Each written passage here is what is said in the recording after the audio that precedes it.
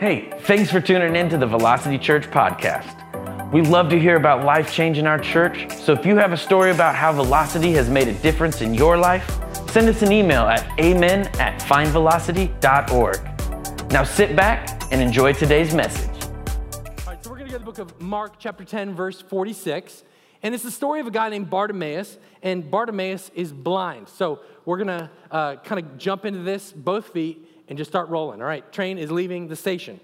Then they came to Jericho, this is Jesus, as Jesus and his disciples, together with a large crowd, were leaving the city. A blind man, Bartimaeus, which means son of Timaeus, was sitting on the roadside begging. So the scene is Jesus is leaving Jericho. There's a guy on the side of the road who is begging for money so that he can make a living. This is his job. This is how he survives. But in our mind, I think sometimes we think of Jesus and his disciples as Jesus and his 12 disciples. So it's like 13 people leaving a city, beggars on the side, that's the scene. But it's not actually the scene. Because Jesus had 12 disciples. Do you guys ever remember the Bible referring to the 72 disciples that he sent out? So there's the 12, there's the 72, and then he picked the 72 from among all of his disciples. So there's even more beyond that. So Jesus is rolling out of Jericho with a massive entourage of people. Huge. It's a parade. It's a crowd moving out. The commotion would have been terrific. The noise level would have been insane as all of these people walk with Jesus out of Jericho. And there, in the midst of the crowd, right on the outskirts of it, is a man named Bartimaeus. He is a part of the crowd, but he is not a part of the crowd. You ever been there? Like I'm here, but I'm not like everyone else. Seems like everyone else knows something that I don't know. Everyone else is feeling something that I don't feel. Maybe that's you, right here, right now. You look around, I don't know if I'm like all these other people. That's Bartimaeus. I remember one time I was on vacation in Colorado. I think it was like one of the first times we vacationed in Colorado as a family. We got done hiking and we wanted to get some lunch, so we went to Chipotle, and this is when it was like still good, you know what I'm saying? And so like we were in the line, and I just kind of had to go to the bathroom, all right? Get a little personal for a second. So I said, babe, can you just wait in line with the kids? The line was like out the door, and I was like, can you just wait here? I'm gonna go to the bathroom real quick. And I ran around the corner to the bathroom, and I walked in, and I was like, man, what kind of weird Colorado bathroom is this? It feels different. It looks different. There's no urinals in this Colorado men's bathroom. So you guys get it. I didn't get it.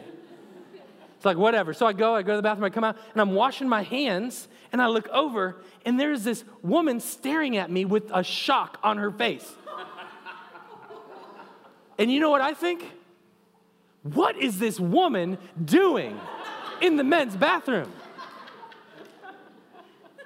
I'm a little slow. I get it, okay? And I look on the other way, and there's another woman staring at me, and it hit me. I'm in the wrong place, not they're in the wrong place, right? Bartimaeus was a part of the crowd, but he wasn't a part of the crowd. I was a part of the women's bathroom crowd, but I was not a part of that crowd. Does that make sense? See, sometimes we get into positions and places that we are there, but we're not there. Bartimaeus was there, but he wasn't there. He wasn't a disciple of Jesus. He didn't even know it was Jesus. It's a crowd. What's everybody here for? But then it says this. When he heard, because he can't see, when he heard that it was Jesus of Nazareth, he began to shout, Jesus, Son of David, have mercy on me. Shouting, Jesus, Son of David, have mercy on me. He got a little passionate. He got a little loud. Kind of got a little out there. Why? You guys know why, right? Because he's blind. And he wants to see. And it's Jesus that can help him see, right? And so he's calling to him, Jesus, Jesus, come, I'm blind. I don't know where you are. So he has to call out, Jesus, Jesus, have mercy on me. I want to see. But look what the people around him say. They say this, many rebuked him. And they told him, you got to be quiet. But I love this next line. It says, but he shouted all the more. They told him, you can't do it like that. You're making a fool out of yourself. You're getting a little too loud. He decided, I'm going to do it anyway. I'm going to get a little louder. You got to ask yourself, why?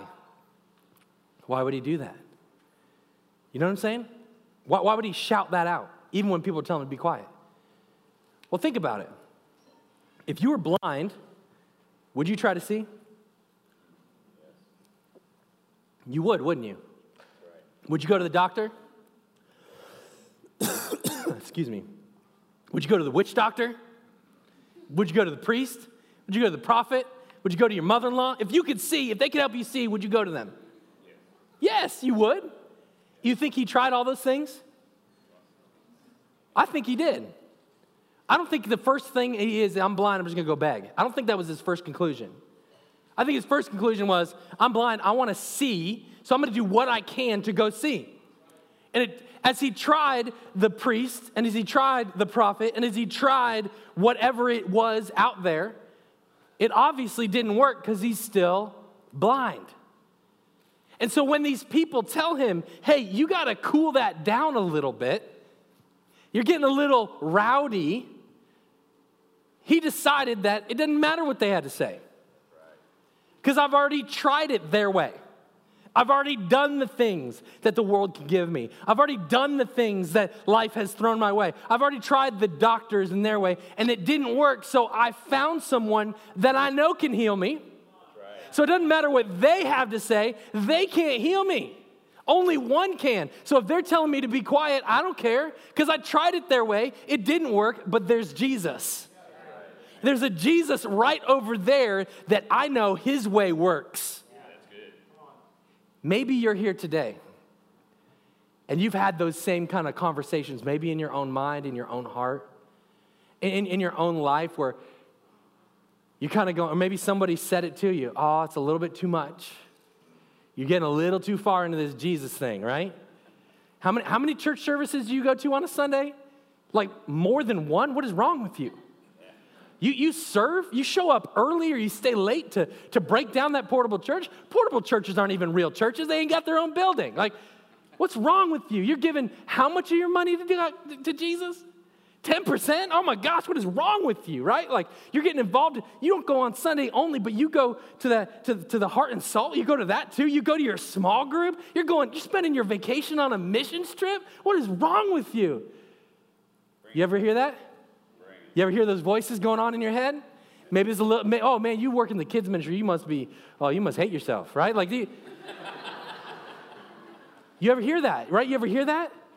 You need to simmer that down. You get too much passion. You're giving too much. You're going too far. That's what they're saying to him. Can I tell you?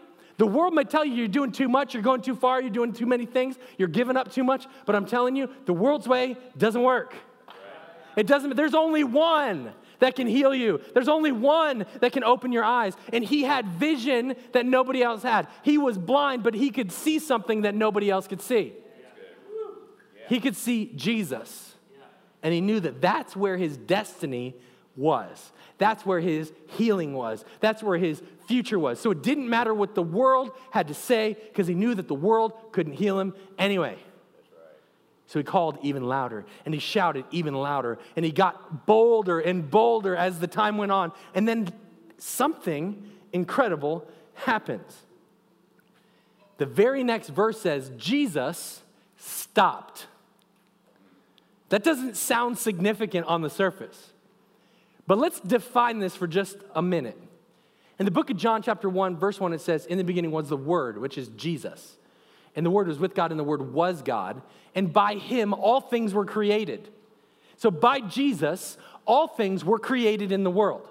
When there was light that was needed, he said, let there be light, and there was light. Let there be water and seas separated from the land. Boom. Let there be plants and animals and birds and fish. And then he scraped together the dust of the earth and breathed life into it. He is the creator of all things. He is walking down the road, and the creator of the universe stops for that guy. The blind, broken beggar, he stops. I want to be the kind of person that when I call out to God, he goes, yeah, I think I heard that one. You think Bartimaeus was alone that day? Of course he wasn't. There was a crowd. But there was only one person that Jesus stopped for. And that's not the only thing that's incredible. It's not about what Jesus had already done, but it's about what Jesus was going to do. See, Mark chapter 10, at the very end of the chapter, we read this story about Bartimaeus and Jesus. Chapter 11 is what's known as the triumphal entry. You guys know what that is?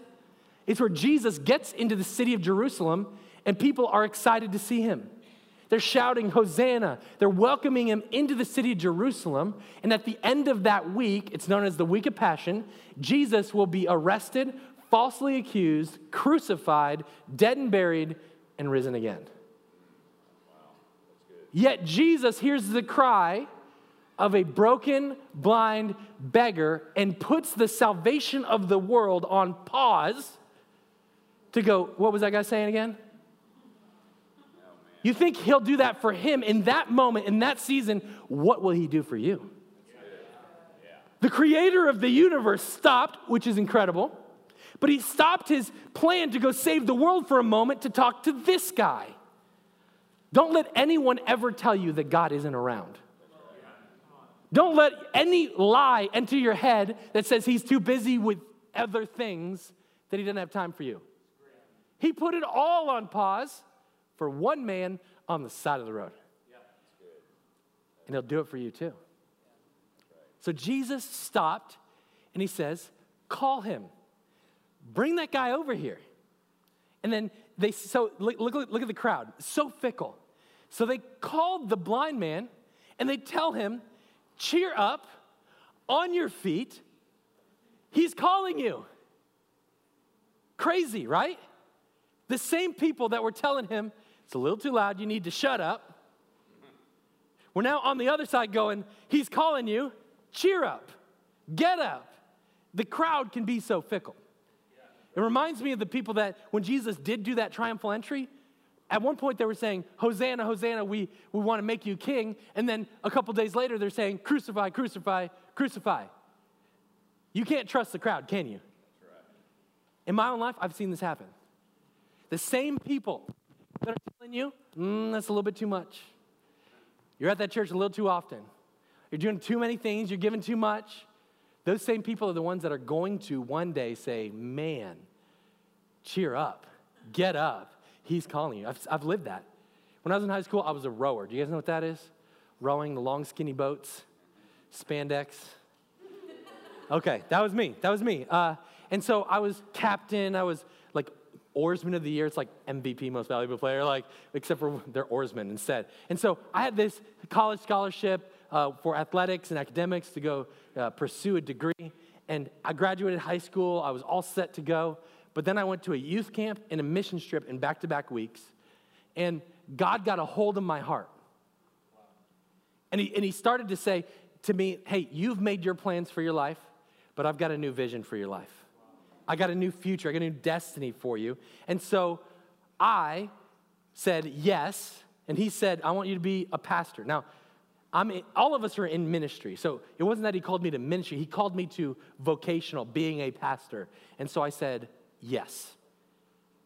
And so I walked across the street. I was in a mission trip in downtown Miami, in one of the worst neighborhoods. I walked across the street to Lizzie's laundromat. And I went to the payphone, because we didn't have cell phones.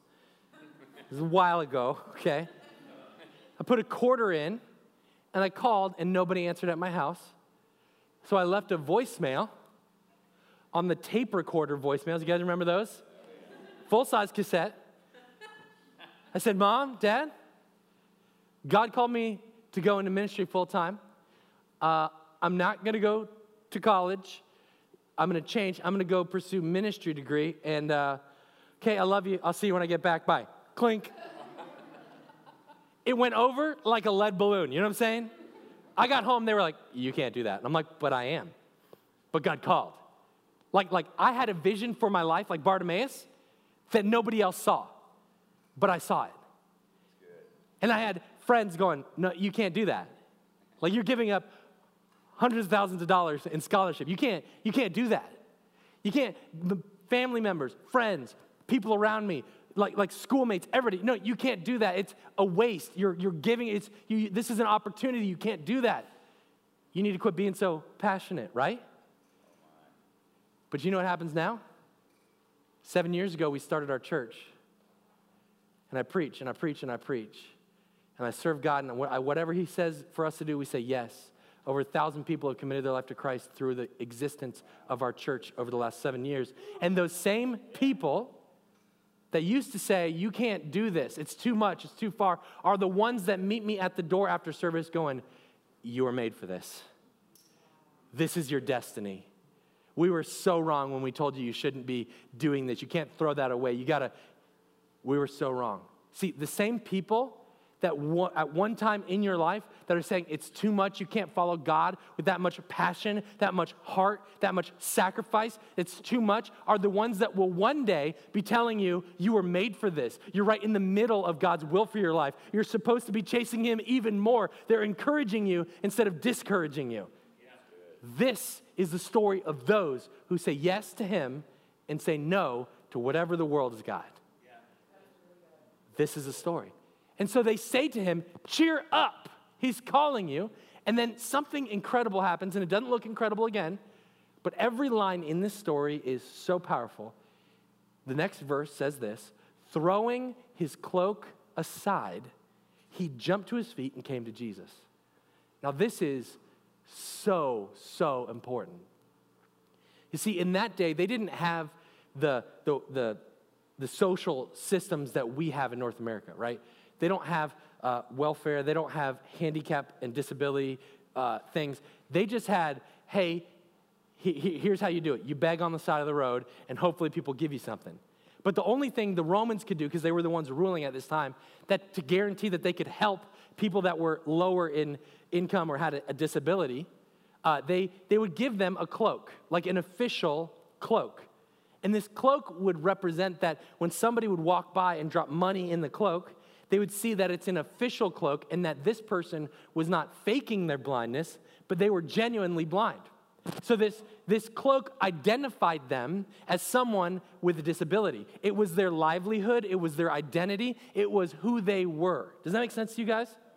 And so he had this cloak before him, maybe a few coins laid in there, shouting to Jesus. And when Jesus said, come on over here, what did he do with his old way of life? Took it to the side. With his old way of making money, what did he do?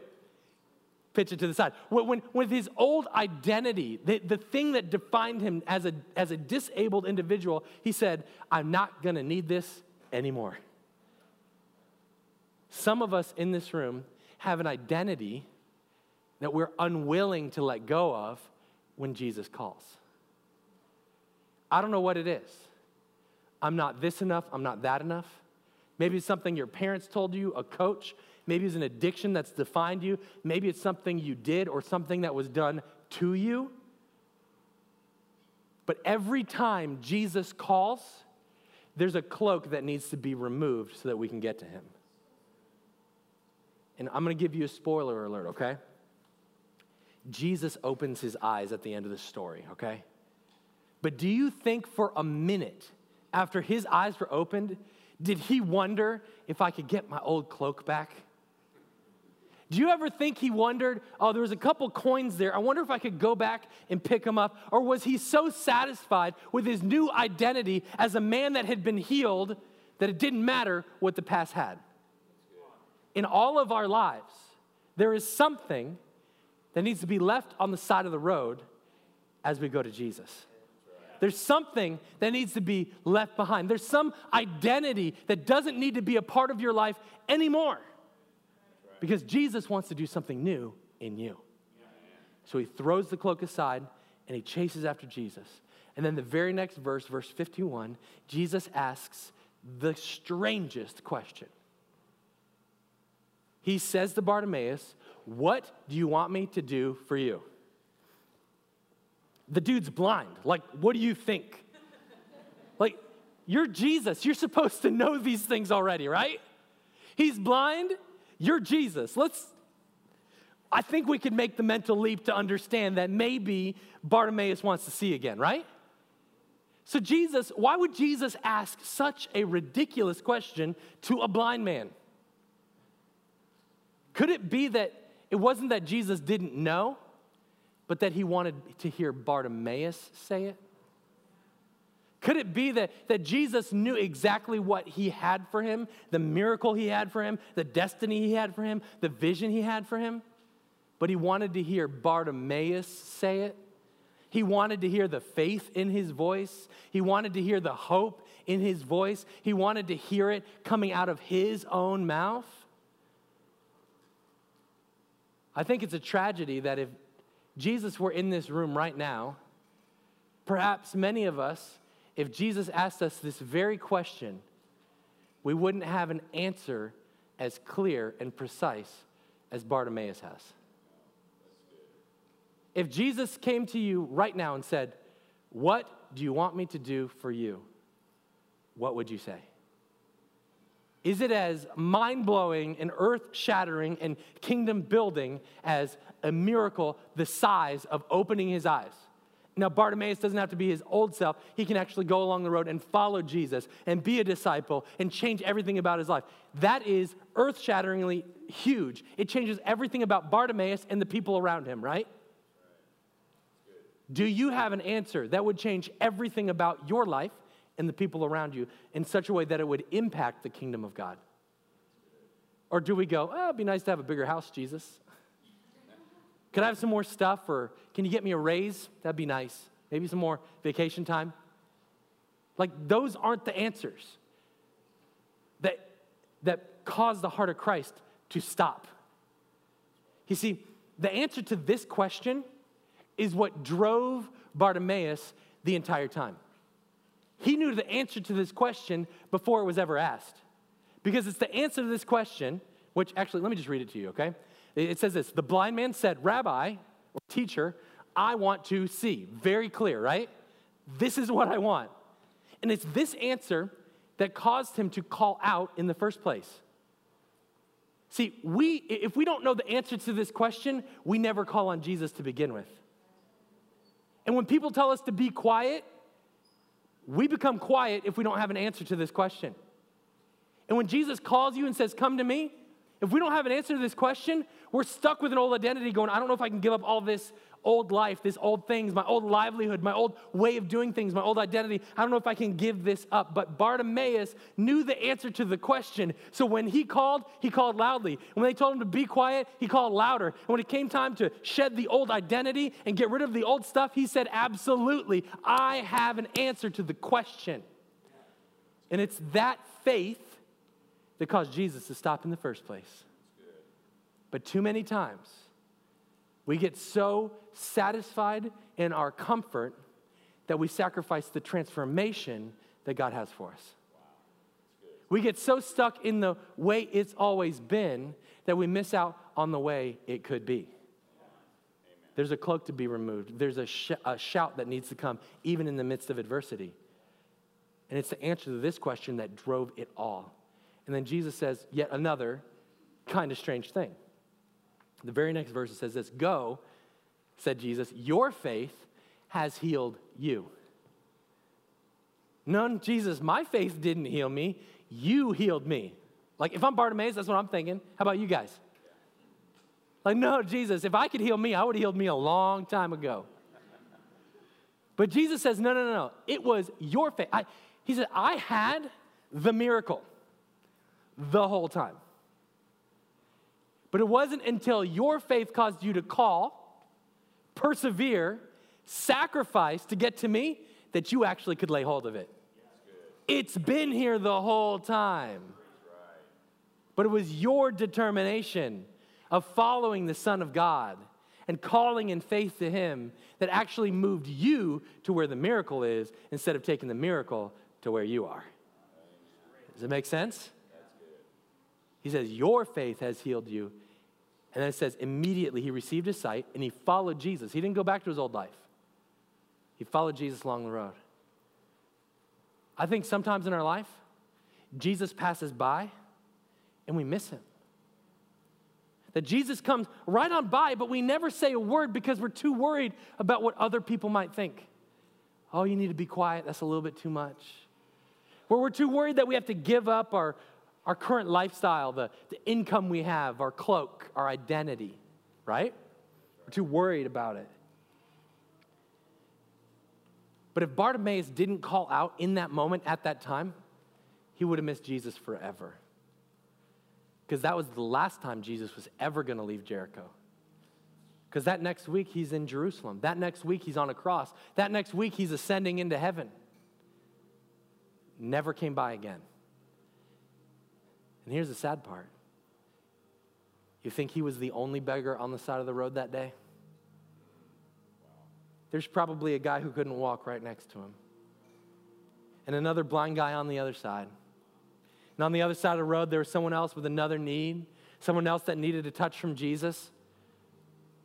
But he's the only one that saw what other people couldn't see, and he called out, and he called again, and he came to Jesus, and he says, I want to see. There's a verse in the book of Isaiah, chapter 65. I read it a couple years ago and rocked my world. Verse 1, it says this, the Lord says, I was ready to respond, but no one asked for help. He's leaving Jericho. Nobody's calling. Well, Bartimaeus did, and that's why we're preaching about him today, aren't we? There's people that were silent. I was ready to be found. No one was looking for me. He even gets proactive. He says, I said, here I am. Here I am. To a nation that did not call my name. I wonder how many times in my life, and I wonder how many times in your life that Jesus passed by, and he's going, hey, I'm here. I'm moving on through, hey, I'm here. I got all the miracles. All you have to do is like have the faith to get up and walk, right? Like it just got all, I'm moving through. Here I am. Here I am. But we never call. We're never willing to kind of break the comfort zone to say, you know what, that vision for my life is best. It doesn't matter what the world has. I want to follow that for you. I want to follow you for the things that my destiny is in you, not in anything else. How can I do that? Jesus is passing by, and he's got something for each and every one of us. He's got something waiting, a dream, a destiny, a hope, a vision for all of us.